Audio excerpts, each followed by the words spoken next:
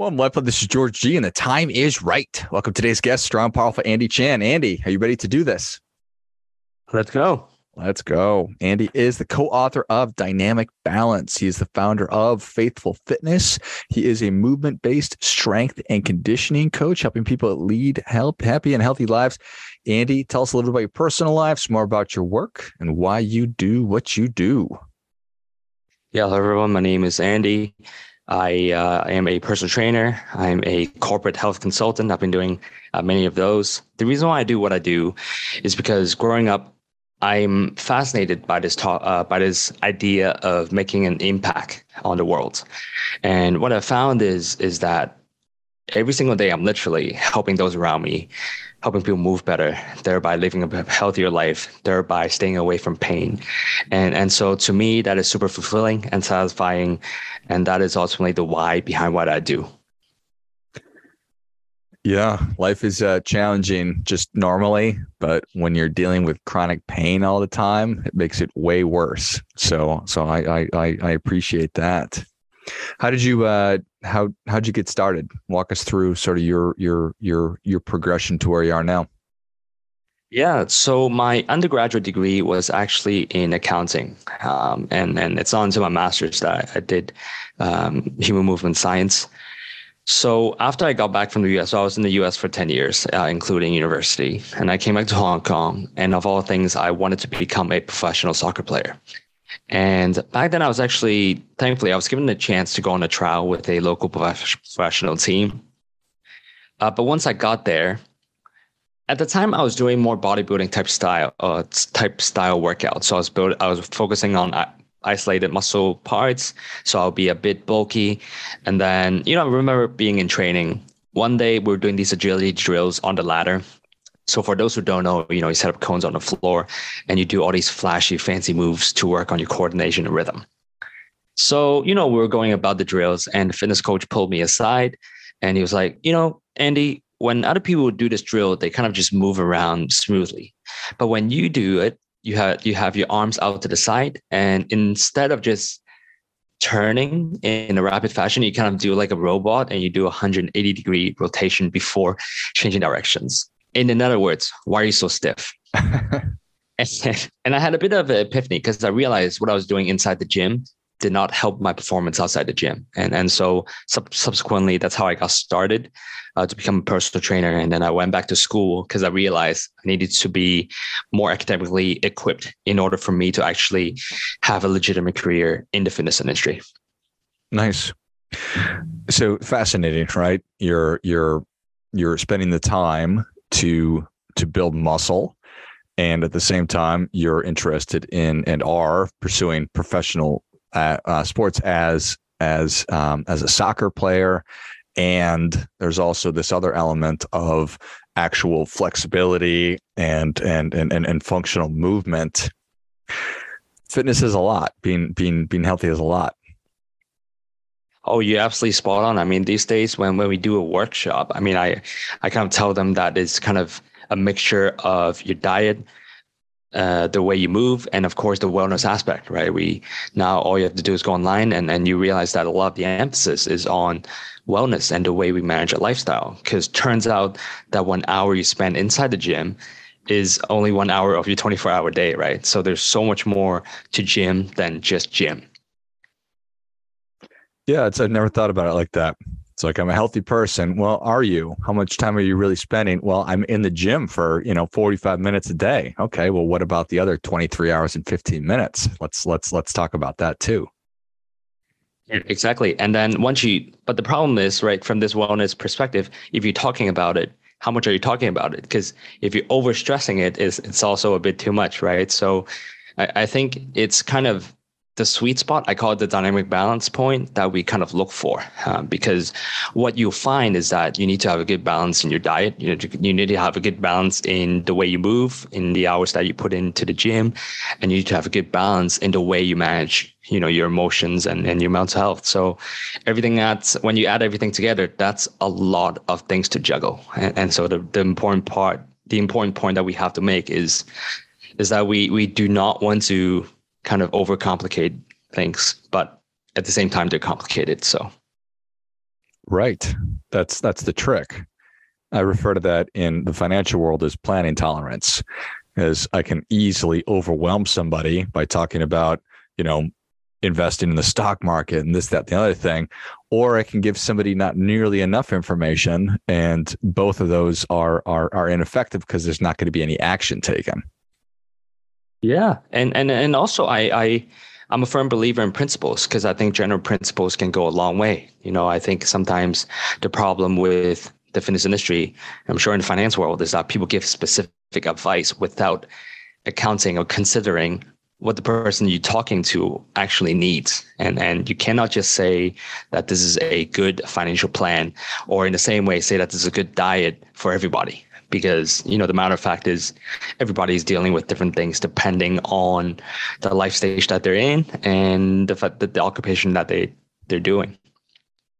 Right. Do you want option A, B, or C? Like, no, that's not going to work. We need to be able to tailor a solution. So when you are in working with corporations, I think that makes a lot of sense to me, because we get so many of our benefits from the places we work. So bringing some kind of a wellness benefit to employees so that they have access to it probably really increases the odds that they're going to take advantage of it, versus me as an individual going and seeking out all this stuff on my own. Yeah, and that is absolutely true. And also it also goes back to my why, right? Because if my why is to help people move better, then if I'm always just working with those who are at the gym, more likely than not, they would have somewhat of an experience inside the gym, and at least they would like to be there.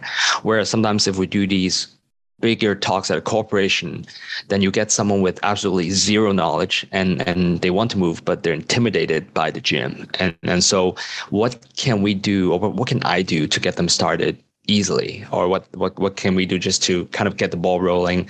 And in that way, it is very fulfilling, because the hardest part in anything is to get started. Yeah, there's no doubt. That's interesting, right? The folks who are already at the gym and working hard are probably already converted. We don't need to necessarily preach to them the same way that just regular folks who have no exposure are intimidated, because I'm sure that's a lot of people. Sometimes I walk into a gym and I feel mildly intimidated. I've been walking into gyms for a really long time. So how do you? I'm sure it's an art form for how you sort of kick off a meeting and help people to feel comfortable asking questions and paying attention and just being there and being involved. Yeah, well, I spent a decent amount of time just reading up on listening, because, contrary to what people think, obviously I'm not on a podcast as a personal trainer. People think that my job is to talk, but actually I train trainers as well, and I tell them our job really is to listen. And the problem is American culture, I was there for 10 years. It taught me how to talk, how to be a good presenter. We talk with charisma, we talk with, open posture. But I haven't been to a single course where it taught me how to listen. And so, I still remember this book I read. It's called You're Not Listening by Kate Murphy. And essentially, whenever we go into a conversation, we have to go in with the idea of tell me more. So if I'm talking to a new client, if they just say anything about their lifestyle or their life choices that they've made today, instead of asking why, which kind of leads them to be defensive, why do I have to explain myself to you? I asked them, tell me more about this choice that you made. Why? You can tell me, if they say that if that's snacks, what makes the snacks so tasty? And so if you kind of go at the questions that way, then they're going to feel like you're not really judging them. And then the next thing they'll tell you everything. And that's the first. The second thing is don't put the emphasis on yourself, right? A lot of times when some people share with us what happened throughout the day or what happened in their life, you might be tempted to relate by saying, oh, that happened to me too. But when you do that, you've put the emphasis on yourself, because then the person might be, oh, I had a cat and I love the cat, for example. But then you said, oh yeah, I'm a cat person too. Then the conversation just ends there, because the person was sharing about herself or himself. And so these are really the two advice that I give people in order to make them feel comfortable, right? Number one is you need to be genuinely interested and just tell the client to tell you more. And second, when they do tell you more, you keep the emphasis and the focus and the spotlight on the person you're talking to, not on yourself. Yeah, that makes a ton of sense. And that is something that we all need to practice. It is a skill like any other. And that magic phrase, "tell me more," is a super powerful one. So I appreciate that. Assuming you have a short amount of time to be interacting with the folks who are at the companies you're working with and potential clients, how do you, is there a way to maximize your time? I guess it depends, but in those three areas about diet, movement, and then the psychological and emotional component, how do you get people started? Yeah, I first get them started by kind of what we did in the beginning when I tell them that gym is only 1 hour of the 24 hours. And yes, I'm here mainly as a fitness coach, as a fitness instructor, but I want you guys to be aware that it's those other 23 hours that kind of sets up our lifestyle and determine who we are, because we are what we eat. And I'll usually throw that face in there some throughout the workshop. And then I would usually do a lot of movement because no one wants to sit there in a workshop just to hear me talk about diet and emotions, but rather I'll probably do a lot of moving first. Because that's the bread and butter of what I do. From the movement, I'll tie it to actually mental health. Reason I do that is because you'll find a lot of office workers and other people, a lot of people deal with a lot of stiffness, right? I have lower back stiffness, feel like I have a stiff neck, I have a stiff yada, yada, yada. And a lot of times that is linked to our emotions, because if you think about it, humans, whenever there's a perceived threat or whenever there's an actual threat, we have to tense up in order to fight or flight, or in order to run away or to fight the perceived threat, hence the fight or flight response. And so as part of the response, we tense up. And in this way, we can see that, well, turns out our body, the stiffness is a response of my nervous system. And so if I'm stressed all the time, I'm going to be stiff. So we have to first make the connection that you might be stretching every single day, but if you don't relax when you're stretching, if you don't find ways to calm down, then all the stretching you do is useless. And so in that way, we establish that there's a connection between kind of our physical well-being and our mental health. And then we go into the diet, because, well, if you think about stress, whenever we're upset, we'll feel butterflies in our stomach. And we all have been there, below the stomach, whatever we eat it doesn't digest well, because in the fight or flight response, resources in the body is utilized by our muscles. And so digestive system is temporarily shut off. And this explains why we have butterflies in the stomach. So what I will also make a point there is your diet can be amazing. And I mean, these days, some people have amazing diets, yet they still don't achieve good health. And that's because they get too caught up. Remember the beginning of the conversation, we said, trying to find dynamic balance where I don't want to stress myself out too much, because those who stress themselves out too much over the diet also won't have good digestion. And so here's where our diet and emotions are linked. And lastly, because our muscles are mainly consist of fluid. And so if we have a diet that dehydrates us, that also is counterintuitive to good health. And so, in simple ways, that took 3 minutes, and it was quite concise, at least hopefully to all listeners out there. They can feel and they can start to see that, oh, okay, there's actually more connection than we thought, because in the US, we're taught to go to different experts for different things, right? But we aren't taught to see the big picture. And the big picture is everything is connected. Hopefully this makes sense. Yeah, no, it does totally. And I 100% agree. It is a very American thing to want to segment everything and really understand how this thing works, and then I'll go on to the other thing over there, when in fact they're all interconnected, and what I put in my mouth is going to have an impact on how I feel, emotionally, physically, and how I am able to perform and everything else. So, and if I'm clenching my fists and grinding my teeth while I'm stretching, that's probably not going to work. Hey, that's right. I'm going to use that next time. It's really good. I'm going to use that next time. So that makes a ton of sense. And I'm a huge fan of how small bites, small amounts will add up to huge amounts, even though we have a hard time keeping that in perspective. And just for me personally, that's what I try to do. If I don't have an hour to go work out, I'm still going to try and exercise every day and just get some movement because I know that that's better than nothing. Well, it's the compound effect, right? It's like in financial planning, you have to save up because the bit every month, you think of a snowball, right? It just grows up without you knowing it. And in 10 years time, you'll be better than everyone else. And it's the same with exercise and diet and everything we do.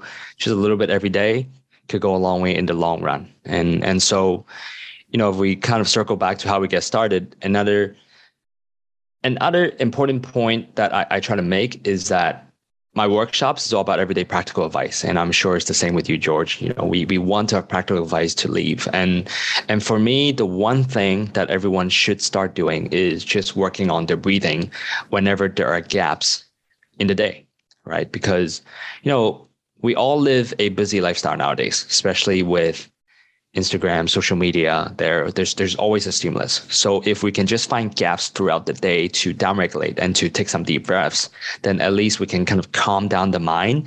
And as we just illustrated, when we calm down the mind, it could lead to a lot of better effects. And so that's another way where we get people to get started first. And that's just such a small thing. And as you said, a small practice every day can accumulate and can amass to something extraordinary in the long run. I think that if you were to tell me that 10 years ago, I just would have blown it off. I'm like, whatever, breathing. But I now appreciate the immense power of it. And it's such a small thing.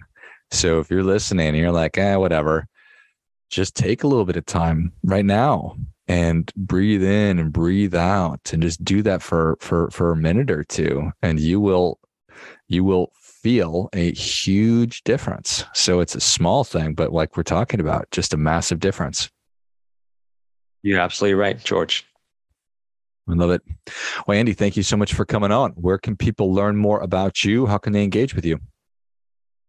Yep. So the interconnectedness between diet, emotions, and movement, I explore and expand on this topic in my book, Dynamic Balance. So Dynamic Balance can be found everywhere books are sold: Amazon, Barnes & Noble, Hudson, etc.